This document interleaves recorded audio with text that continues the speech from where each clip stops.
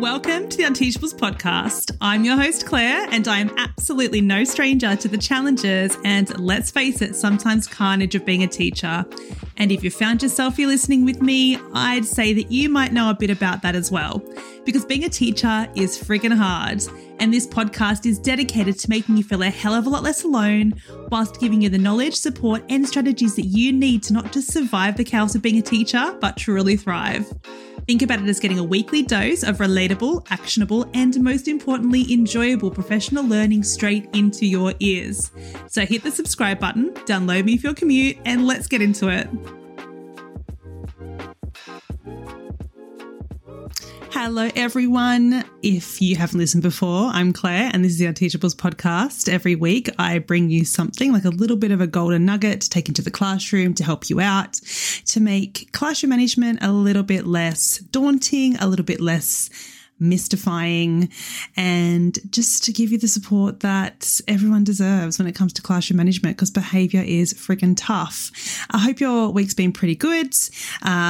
It's nearing the end of the year, so it gets a little bit harder with behaviour, especially. Everyone's energy starts to wane. I know that when I was in Australia, that's obviously the end of the academic year, which makes it really tough. But then here in London, it's difficult for different reasons. Like the weather starts to change, everyone's energy shifts. So wherever you are in the world at the moment, I hope you're giving yourself lots of grace and lots of kindness. And I'm sure you're doing a brilliant job. This week has been wild. Those of you who don't know, I'm in the process of making the big move back from London we're actually going to New Zealand to live for a short time. But we're kind of traveling around because we have to send all of our stuff back on a ship. It takes months to get back. So from London to New Zealand, it'll take like 2-3 months to get back. So we're taking a 4-month trip around Europe, and that in itself, planning for that with a 1.5-year-old, she'll be at the time thinking about all the little bits and bobs that you don't think about when you're just a solo traveller or travelling with your partner. So it's been, a wild week trying to tie up all the loose ends, but everything's planned. We've got the last flights booked in, which is the long leg between London and Singapore, and then Singapore back to Auckland. So I feel a lot lighter after that's been planned. A lot of life admin, trying to organise that. If you are in New Zealand, feel free to reach out. I'll be looking for not work in schools necessarily. I'd like to do a little bit of casual teaching if I can in New Zealand, just to kind of get a sense of the school system. But it'd just be really nice to make some connections and, have a coffee with a fellow teacher and check out some schools and maybe do a little bit of work with some teams. So feel free to reach out and say hello.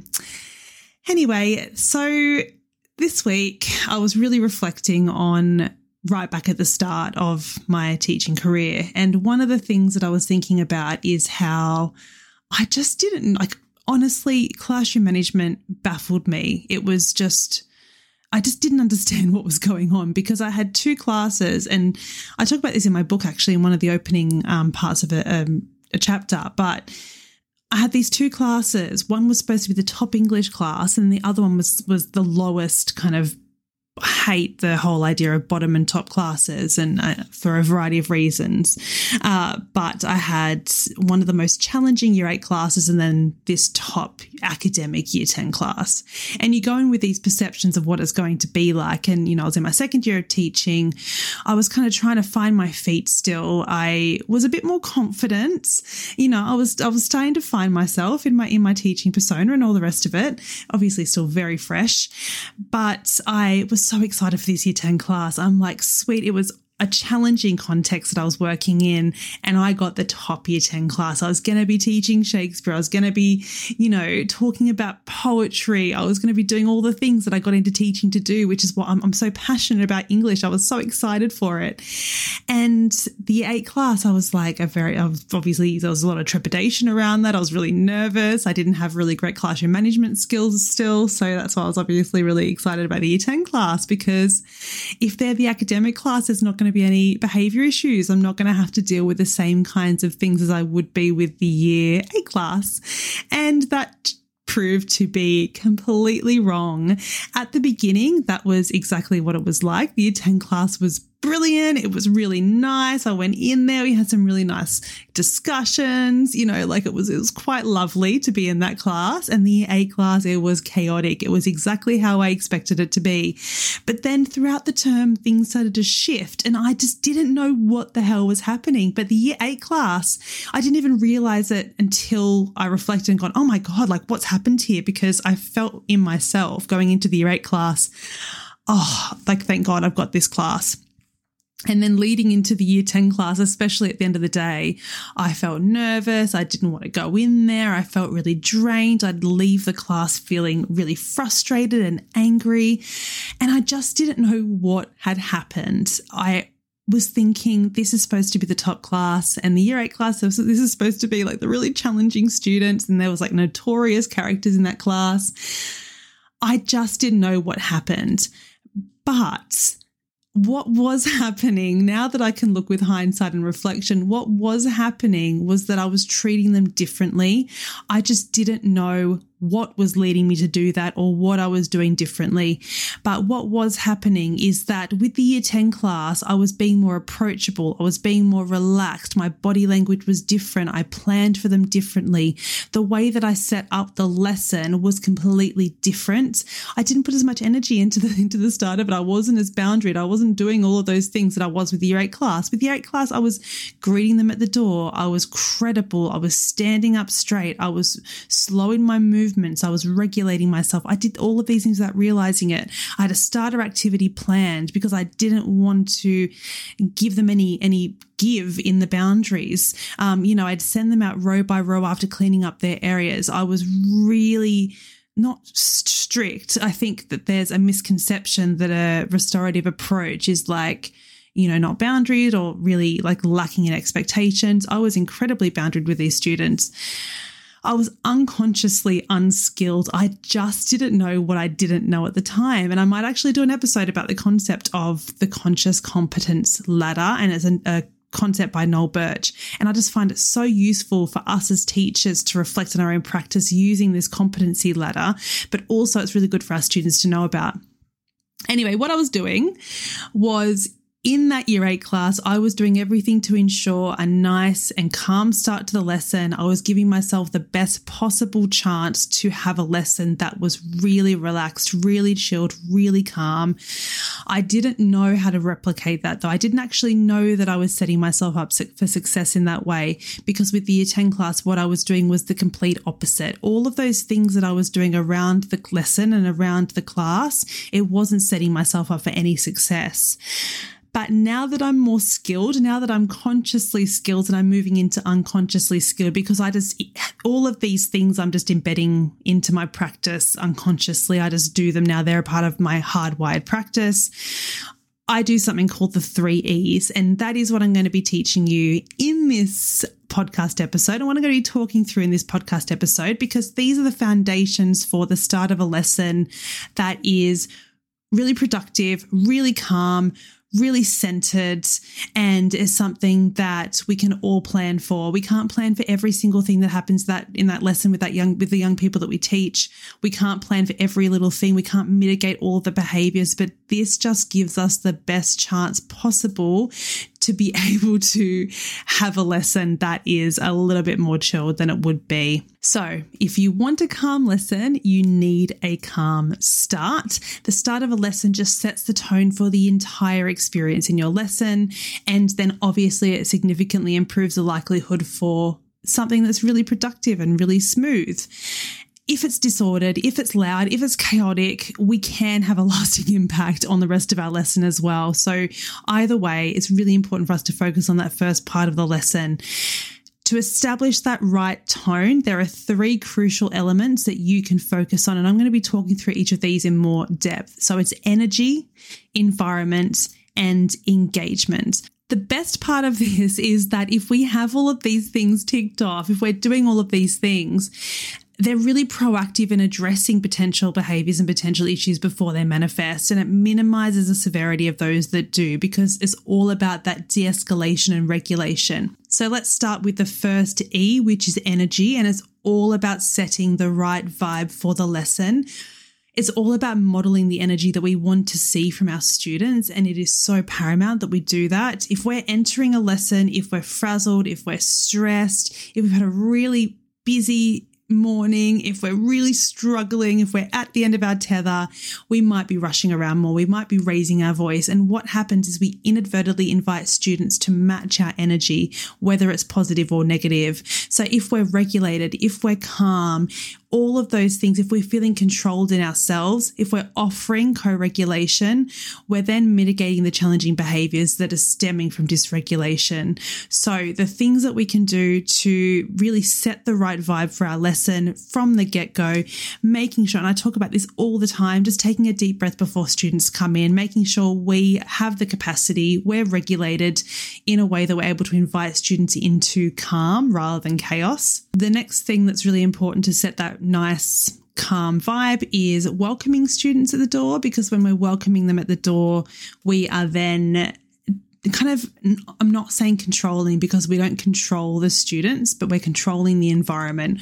We're standing there, we're saying, I'm here, I'm ready to invite you in.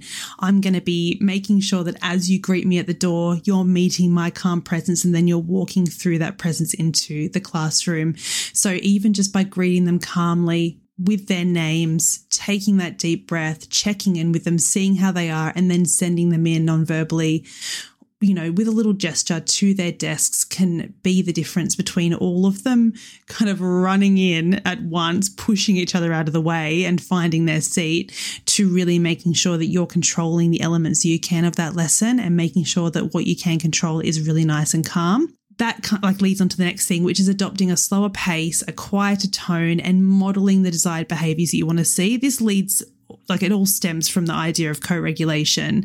But when we're slower, when we're quieter, when we're more regulated, we are then modelling what we want for the rest of our students. And this is it's such a magic bullet there's no such thing as something that's like a light switch that's going to completely turn off behaviours. But in terms of all the low level behaviours we see, especially at the start of the lesson, if we're modelling these things for our students, we can mitigate so much of that early disruption in the lesson and set ourselves up for a really successful lesson. Another thing that you could potentially do, if it's something that you want to give a go for, and it's something that I've done before and I've really enjoyed doing it, I play some music, so students kind of see that as a non-verbal cue for entering the lesson quietly or transitioning quietly, because I have that calm, quiet music, and they know that when that music is playing, they're moving to a space, they're moving into a new task, they're moving into the lesson, or they're moving out of a lesson, they're cleaning up. So I use that as a non-verbal cue for them to be kind of quietly doing something. Doesn't mean that they're dead silent. It just means that they're, it just sets the tone for a really nice, calm transition into the lesson or into a new task. The second E is about the environment. We need to set the stage that we want our students to walk into and then model. And the physical environment signals expectations. And if we have a classroom that is chaotic, if there's papers everywhere, if there's mess on the floor, if there's drawings on the tables, if there's water spilt everywhere, what that's saying for students is that that's the expectation in this classroom space. Even, of course, you don't expect students to be throwing things around and crushing things into the carpet. But when you have a space like that students walk into initially, they are starting the lesson off on the wrong foot, because they're going to be thinking, okay, well, this is the classroom environment and that's what I can add to. And that's why it's really important for us to be fixing little things when they happen. So not leaving broken furniture in the classroom, not leaving graffiti on the walls, because when that does happen, it's a bit of a snowball effect, and then it kind of reinforces the expectations that we have of our space. I know this is so much easier said than done, especially for secondary teachers who don't have their own classroom space. So I've had situations where I've been running from one side of the school to another, the other side of the school, and it's very hard to walk into somebody else's classroom when there's just been a casual in there and it's absolutely chaotic and there's crap everywhere. I really make a point of then saying to the students, this is not how I wanted you to walk in, and I am really sorry that you had to do this. Let's all just band together and get this cleaned up. Or I'll very quickly run around and do that in the 5 minutes before they come in. It just depends, but I'm kind of doing my very best with what I'm working with to make sure that when they walk into that classroom, it is the best environment that they could possibly have. So consider the following to kind of set you up for success. The desks nice and tidy, the chairs tucked in. I can't even tell you the amount of times I've walked into somebody else's classroom or somebody's been in my classroom and the chairs are all out, and just everything not being aligned it's not about aesthetics, it's about the energy when you're coming into a room. So making sure those desks are nice and straight, the chairs are tucked in and not, just here, there and everywhere.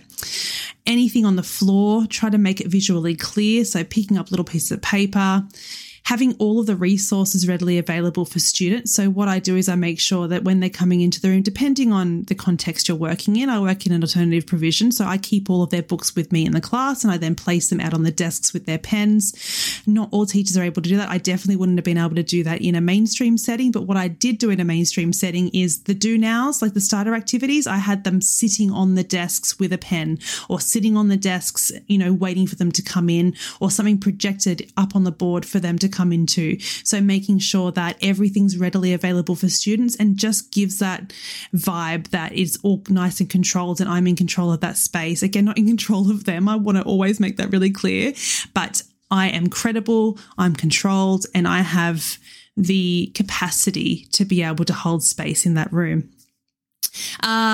Again, leading on to like the whole idea of projecting things up, all of the instructions that you're needing to give to them, all of the expectations for the upcoming activities, just make it really visual. So whether it's like an outcome list up on the board, like a little map to their learning, the instructions for the lesson really clearly projected, or having them there on the table in front of them. And yeah, I think that covers that. I think that I've banged on enough about that. But yeah, it's all about communicating the expectations that you have of your students through the physical setup of that classroom.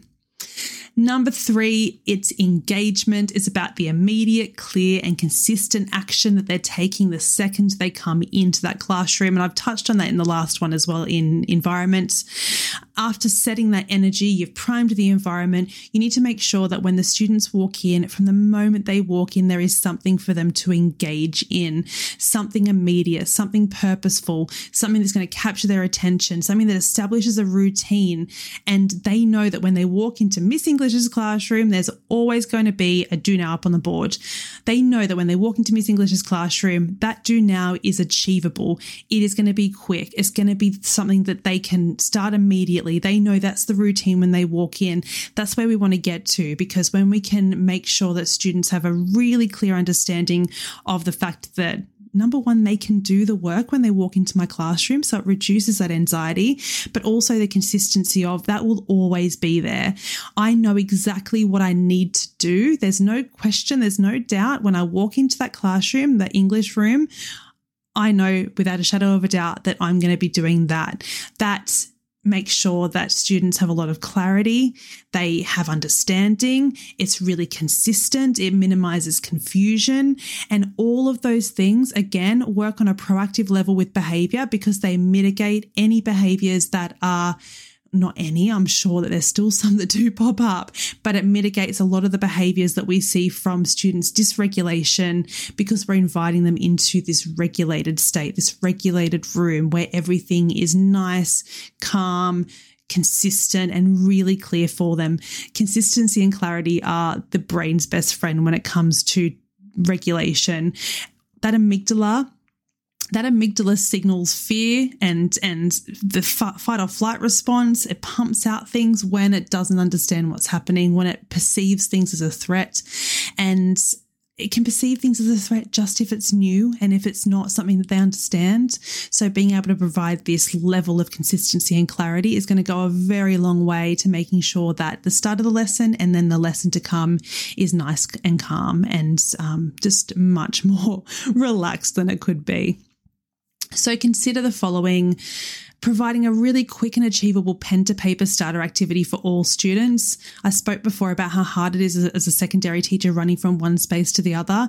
You might just want to have it on a piece of paper, like little slips, so you don't have to stuff around with technology at the start of the lesson. So what I used to always do is if I know that I'm going into a different classroom and I've got literally no time to set up because I'm going from one side of the school to the other and the bell's gone and I know the student's going to be waiting for me at the other end, I'll have all of them printed on a little slip of paper, their do now activity. And as I'm standing, remember the start of the episode where I spoke about the energy, I'll stand at the door, I'll invite them in, I'll welcome them in, and I'll hand them that piece of paper as they're walking in. So I don't have to then stuff around for 10 minutes while the class, descends into chaos behind me while I'm stuffing around with, the cables and projecting things up.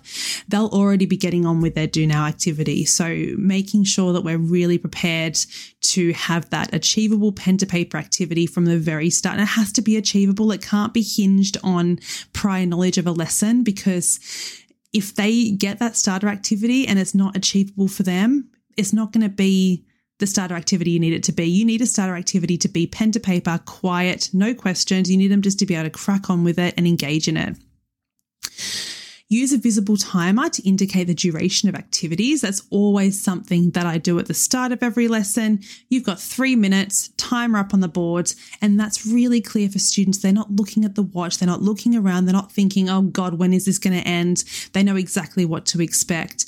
And make it an expectation upon entering the room that this is the routine. This is what we do every single lesson.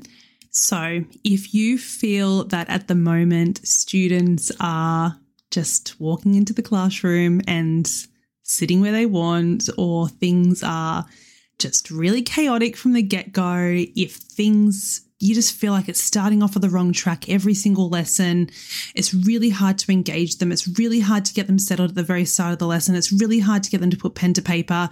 Try these 3 things. So focusing on energy, our regulation, thinking about how we can establish that really calm, controlled environment. Thinking about the environment itself, what does it look like? What expectation am I presenting to students? Because expectations aren't just what we say at the start of a year. Expectations are through every single thing that we say, every single thing that we do, every single thing that we present to them that's reinforcing the expectations we have.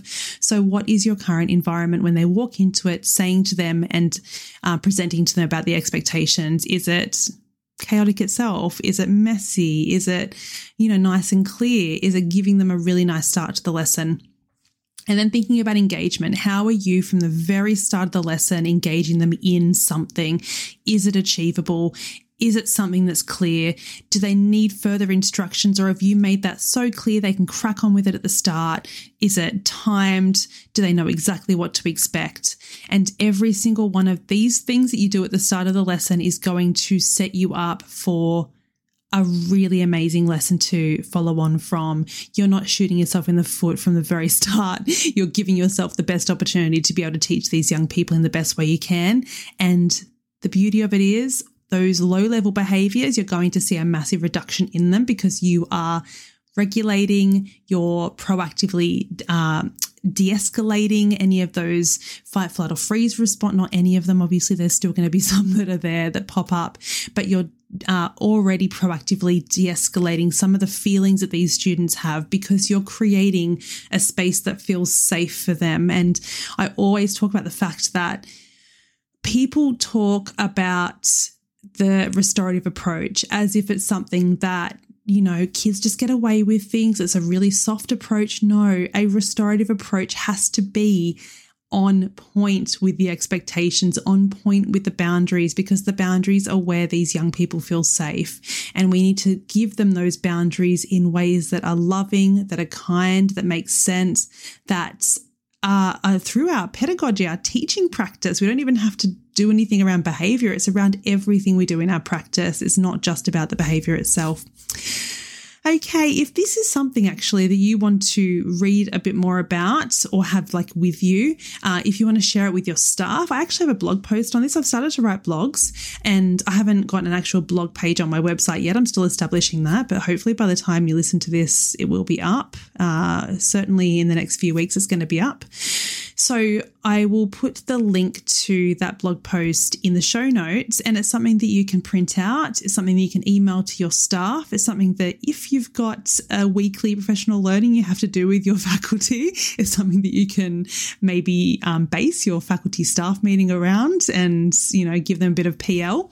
I like to make things easy for everybody because we've got enough to do. And I remember leading my own team back in the day, and I was always looking for something to kind of really quickly support them with their classroom management. So this is something that you could possibly do with them. And if you liked this episode, if you got something from this episode, it would mean so much to me if you head over and just give me a review. I know that it's a bog. I know that it's something that everyone really wants to do, but it's hard to find the time. It really would mean so much to me for you to leave me a review. It would help me get, to more teachers. It helps me reach more teachers, which is just my mission. Okay, everybody, until next week, I hope you have a lovely week ahead, and I will see you in the same place at the same time next week.